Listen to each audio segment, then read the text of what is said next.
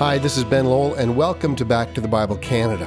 What would we do without our Bibles? Well, on today's program, we continue our current series, Celebrating the Word of God. So let's listen now to a message called The Necessity of the Bible, based on Romans chapter 10, verses 13 to 17.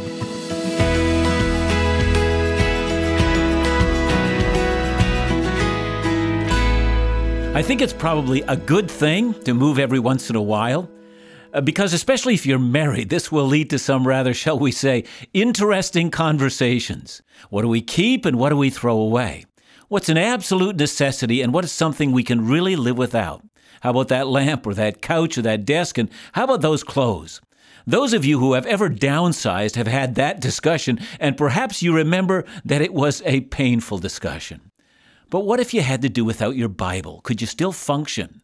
Well, as you know, a great many people do function without their Bible. Before the Bible was written, the world did. And indeed, even while the Old Testament was being written, those books were really just available to Israel. The rest of the world went on their way without any knowledge of Abraham, Isaac, or Jacob, or the prophets.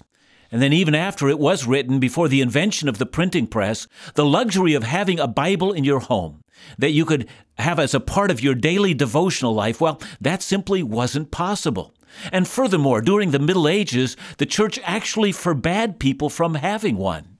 You might know that John Wycliffe actually dared translate the Bible into English, and it started a great controversy whether such a thing should be allowed or not. Luther translated the Bible into German, and that also was roundly condemned. I'm saying this because it might seem like the Bible is a privilege or even a luxury, but a necessity. And if it is, well, a great portion of the human story went on without it. And what was their lot? Well, let's talk about that by first asking and answering the question of what we would know about God and our response to Him if we had no Bible at all.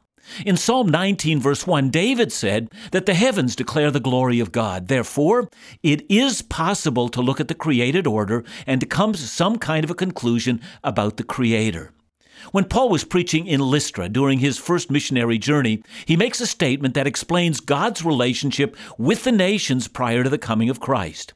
Acts 14, verses 16 to 17, records him saying, "In past generations he allowed all the nations to walk in their own ways, yet he did not leave himself without witness. For he did good by giving you rains from heaven and fruitful seasons, satisfying your hearts with food and gladness." I guess another way of saying that would be, not only would people notice through nature that God exists, but that God has provided the daily necessities of life, and that people observing this would come to the conclusion that as they experience the ordinary events of life, that God is constantly caring for them, providing for them in their necessities. Well, you don't need a Bible to observe that. Well, Paul makes a very similar statement in Romans 1, 19 to 20. There he speaks about what can be known about God, that is, known about God apart from Scripture. Well, let's read the text. He says, "For what can be known about God is plain to them, because God has shown it to them. Ever since the creation of the world, His invisible nature, namely His eternal power and deity, has been clearly perceived in the things that have been made." So apparently we know something about the nature of God, or what we might call the attributes of God, simply by observing nature. What we would learn is the distinction between the natural order and the Creator. The difference is between the visible and the invisible. Furthermore, we might contemplate the wisdom and the power of the Creator, and we might grow in that knowledge the more we discover about the world in which we live. For instance, in our day, simply knowing that DNA is information and that the information, like a software package on your computer, informs the organism in its development. I mean, it's fascinating. The wisdom, the design, the structure with which God created. You do learn something of His consistency, His orderliness, His power, and the wisdom of God. And there is more.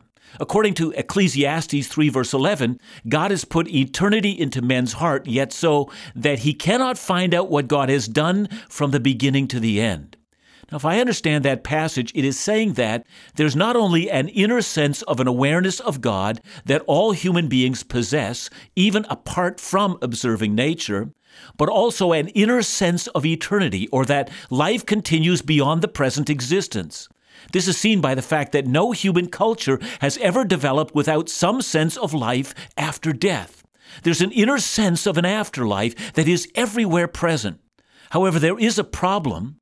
Unaided by divine insight, people simply cannot understand God's purposes in the creation, or what God is up to, or what He might have created for, or what designs He might have in eternity.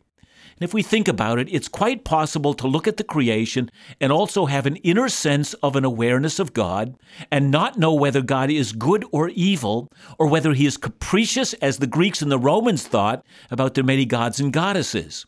We might see God's provision in providing us with food, but we might also see the prevalence of disease and natural disasters and the eventuality of death, and struggle with what kind of a creator put all these things into place. Some attributes of God would be easily grasped, but others, well, we'd have to make guesses.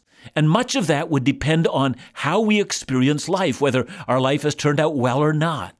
So even if there was no Bible or no sense of the gospel, we would still know that God exists and that He providentially cares for us, and that we have an inner awareness of an afterlife, and that it would at times creep into the edges of our awareness, and we would know of something greater than ourselves, and we would have a natural reflex, and that is to worship. Now, there is more. Without a Bible, we also have an awareness of morality. Paul explains that in Romans 2:14 and 15. He says, "For when Gentiles who do not have the law by nature do what the law requires, they are a law to themselves, even though they do not have the law. They show that the work of the law is written in their hearts, while their conscience also bears witness, and their conflicting thoughts accuse or even excuse them." Conscience is not the product of our upbringing alone. You don't think stealing is wrong because your parents punished you for doing so.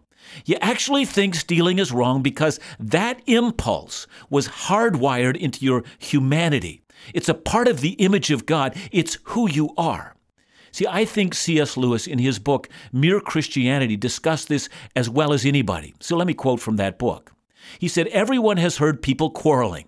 I believe we can learn something very important from listening to the kind of things that they say. They say things like this: how'd you like it if anyone did the same to you? Or, that's my seat, I was there first. Or, leave him alone, he isn't doing you any harm. Or why should you shove in first? Or, give me a bit of your orange, I gave you a bit of mine. Or, come on, you promised." People say things like that every day, said Lewis, educated people as well as uneducated, and children as well as grown-ups. Now, what interests me about all these remarks is that the man who makes them is not merely saying that the other man's behavior does not happen to please him. He's appealing to some kind of standard behavior which he expects the other man to know about. And then, reflecting upon that, Lewis adds another insightful point. He says there have been differences between moralities of cultures, but these have never amounted to anything like a total difference. If anyone will take the trouble to compare the moral teachings of, say, the Egyptians, Babylonians, Hindus, Chinese, Greeks, and Romans, what will really strike him will be how very like they are to each other and to our own. And then Lewis gives a number of examples, and I'll supply one of them. Men, he said, have differed with regards to what people you ought to be unselfish to, whether it was only in your own family or to your fellow countrymen or everyone, but they have always agreed that you ought not to put yourself first. Selfishness has never been admired, not in any culture. And why is that? It's because we have an inner sense of morality. Yes, conscience can be twisted, it can be ignored. Whole civilizations can begin to make virtues out of evil, but conscience in some form always remains, even without a Bible. And that's why there are some people who are not believers who will act virtuously on a number of points. It's a part of being in the image of God. Now let's take this system of thought one step further. Can people be reconciled to God? Can they have their sins forgiven without a Bible? You know, there are some who would say yes. They say that because in the Old Testament, Abraham was justified by faith long before there was ever a written word of God. And if that happened to him, why not others? And that's how the argument goes. And all that gets at the question of the necessity of the Bible. How badly do we need the Bible? So much depends on the answer to that question. And when we come back, I'm going to answer that important question, and I'm going to help us to see why we so desperately need a Bible and why we can't do without one. It's true that before the Bible existed as we know today, people could still function and have a sense of a God out there, whether through creation, conscience, or a sense of eternity. But on the other hand, we know that knowledge of the one true God cannot just come from general revelation. So what does God's Word have to do with His plan of salvation? Dr. Neufeld will get to that issue right after the break.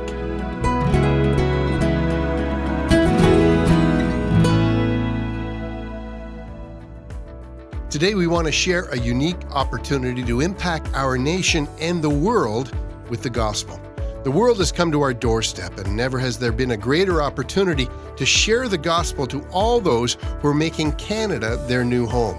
Back to the Bible Canada is launching its new international ministry initiative, and it begins right here at home with the daily Bible teaching program of Dr. Neufeld, translated into 3 key languages beginning with Mandarin, and to be broadcast online through podcast and mobile application, the most accessible mediums of our day. Your support allows the launching of this new initiative to a national and global audience, and today, the impact of your gift can be doubled.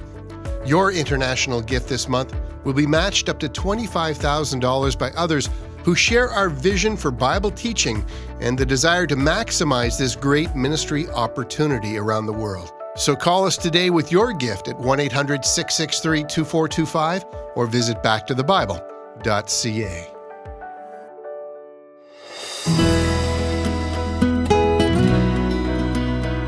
If you've been following this series, we said that the Bible is the written Word of God given for us. God has spoken and His words were recorded.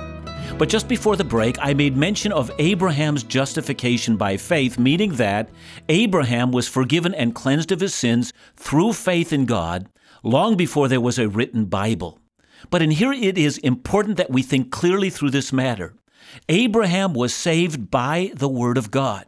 You may remember that God Himself appeared to Abraham and made great and precious promises to him. That is, God spoke and Abraham believed, and God counted Abraham's faith in what God had said as righteousness. Now, in order to answer the question of how God could forgive Abraham of such sins as selling his wife to a harem and the worshiping of other deities before he met the one true and living God, well, the answer to that has something to do with the nature of God. God had already determined that He would send His Son into the world to die for all who trusted in Him. And even though Abraham knew nothing of how Christ would one day die on a cross for his sins, yet because God had already determined that a cross would happen, Christ's future death, which was a certain thing, forgave Abraham's sins. What Abraham needed is for God to speak to him and make him promises, and in response, Abraham would believe. And this is the point. People don't get right with God by observing there is a God, or from nature, or even by responding to the demands of conscience and by attempting to live morally. People get right with God when God speaks to them, offers them forgiveness, and they believe His promise. Unless God reveals Himself to them, they cannot be saved. Now consider the description of this matter in Hebrews 11:24-27. There it says, "By faith Moses, when he was grown up, refused to be called the son of Pharaoh's daughter, choosing rather to be mistreated with the people of God than to enjoy the fleeting pleasures of sin." Now, why would he do that? Why would he reject the riches of Egypt? Well, let's read on. He considered the reproach of Christ, or he considered the reproach of the Messiah, greater wealth than the treasures of Egypt. Now, what did Moses know about the Messiah? Well, remember that his mother was given the task of breastfeeding him and nursing him and raising him and then bringing him back to Pharaoh's daughter. I mean, unlike the movie that we might have seen, the Bible says that Moses was always aware of his heritage. And that's because his mother had discipled him. And she would have told him that immediately after the fall, God had made a promise that a Messiah was coming who would crush the head of the serpent, and Moses had heard the promise and believed the promise and entrusted his future to that one thing. See, Moses received salvation because he believed in the declared word of God, or the things that God had spoken. Let me say that again. No one ever got to heaven by observing the heavens or the creation. The only way to get right with God is to hear the Word of God and believe it. Now, with that framework, let's listen to Romans 10:13-17. There it says, "For everyone who calls on the name of the Lord will be saved. How then will they call on him in whom they have not believed? And how are they to believe in him of whom they have never heard? And how are they to hear without someone preaching? And how are they to preach unless they are sent? As it is written, how beautiful are the feet of those who preach the good news. But they have not all obeyed the gospel. For Isaiah says, Lord, who has believed what he has heard from us? So faith comes from hearing, and hearing through the word of Christ." Now notice that according to this passage, at least 5 things need to happen in order to be saved. First, unless you call on the Lord, you will not be saved, but if you do, you will. Of course, within the wider context, this calling on the Lord is to call upon him for mercy, to recognize the debt of our own sin, and to believe that he has made provision for mercy and that the provision is found in the cross. It's very much like the sermon Peter gave on the day of Pentecost, and you'll remember the people shouted out, "What must we do to be saved?" That is, how can we be saved from the dreadful weight and condemnation of our sins? And Peter answers, "Believe on the Lord Jesus Christ." That's the calling that must happen. Now, second, people can only call on the name of the Lord Jesus if they believe in him and believe that he has the power to forgive them. And thirdly, notice, people cannot believe unless they hear of him. And fourth, people cannot hear unless someone tells them about the Lord Jesus. And fifth, that unless the gospel is preached, no one can be saved. Of course, even the preacher cannot go unless the preacher has been prepared to preach, and that preparation happens when the preacher himself or herself is aware of all that Jesus has done, and that's proclaimed in the Bible. Now, put it plainly, either a person will read the gospel for himself or herself in the Bible, or hear it from another person who has studied the Bible. But without the Word of God, without God speaking, no one can be saved. And since the Bible is the written Word of God, if the Word of God were not there, no one could be saved. See, every once in a while I'll hear Christian people arguing about what happens to someone who has never heard. Now here's my answer, and you can take it for all that it's worth. See, I don't know if at the point of death, Christ personally appears to all people and proclaims the gospel, or whether he appears to no people at all, or whether he appears to some people. I don't know that, and you don't know it either. But I do know this, that outside of explicit faith in Christ, no person can be saved. As Peter said in Acts 4:12, "And there is salvation in no one else, for there is no other name under heaven given among men by which we must be saved." Were it not for the revelation of Christ in the Bible, no one would be saved. That's simple. So how necessary is the Bible? Well, if you count the eternal destiny of the human race as of having any value at all, then at least acknowledge that if this book goes away, there can be no faith. Since we need the Word of God in order to believe, and since God's Word is this book, then we respond by saying that without a Bible that gets continually read and studied and taught and preached, men and women will not be saved. But of course, there is more. Matthew 4, verse 4, Jesus said, "Man shall not live by bread alone, but on every word that proceeds out of the mouth of God."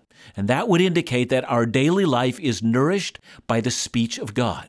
Again, since we know that the Bible is the speech of God, we need the Bible to maintain our faith, to grow in our faith, and to learn to live as God wants us to. 1 Peter 2, verse 2 tells us, "Like newborn babes, long for the pure spiritual milk, that by it you may grow up to salvation." So in context, that milk is the Word of God, and it is imperative to daily receive it, or our spiritual lives will be stunted. See, I've met many a man or a woman who has fallen into long-term sin simply because they have not nurtured their lives on a regular diet of the Word. Psalm 119, verse 11 says, "I have stored up your word in my heart, that I might not sin against you," with the result that I might not sin against you.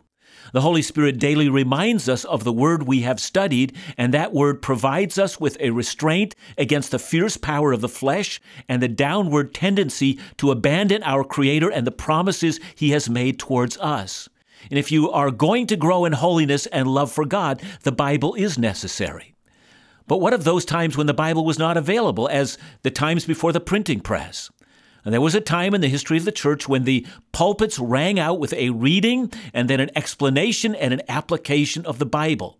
That's why in 2 Timothy 2:15, Paul writes, Timothy and all preachers, that you are to do your best to present yourselves to God as one approved, a worker that has no need to be ashamed, rightly handling the word of truth, that is in teaching.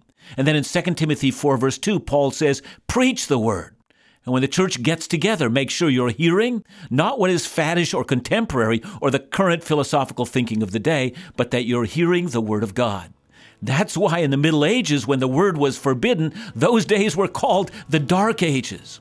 So without the Bible, we will launch back into the Dark Ages. Countless men and women will be eternally lost, the light of God's truth will eclipse, and the very purpose for our lives will be lost. How essential is the Bible? We can't live without it.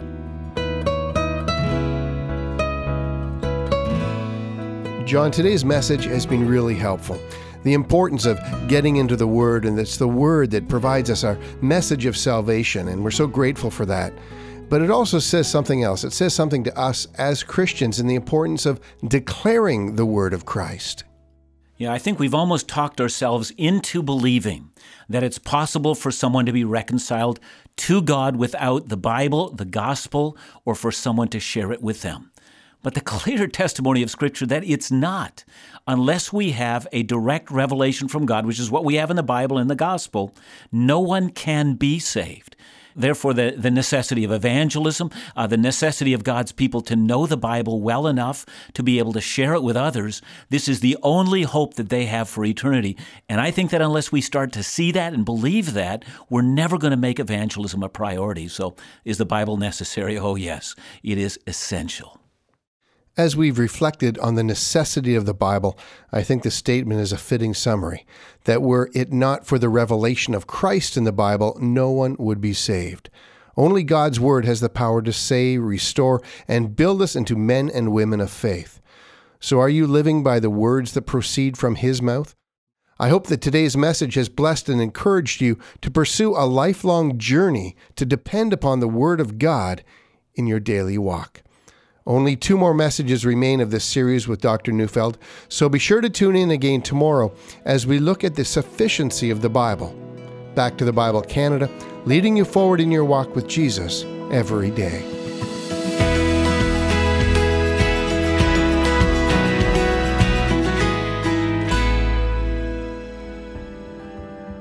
February 28th will be the last day to participate in our International Ministry Match campaign. Our international efforts include our partnership with Back to the Bible India, providing Bible teaching programming throughout India, much of Asia, including the Middle East and China. It also provides funding for our annual Pastors Bible Teaching Conferences, the next 2 taking place in Delhi and Hyderabad in June of this year. Your efforts allow these important ministry initiatives to take place, whereby thousands are discipled, pastors are instructed, and the Word of God is taught. Also, your participation provides critical resources for the launching of the daily Bible teaching program, translated into key international languages available both nationally and globally, beginning with Mandarin.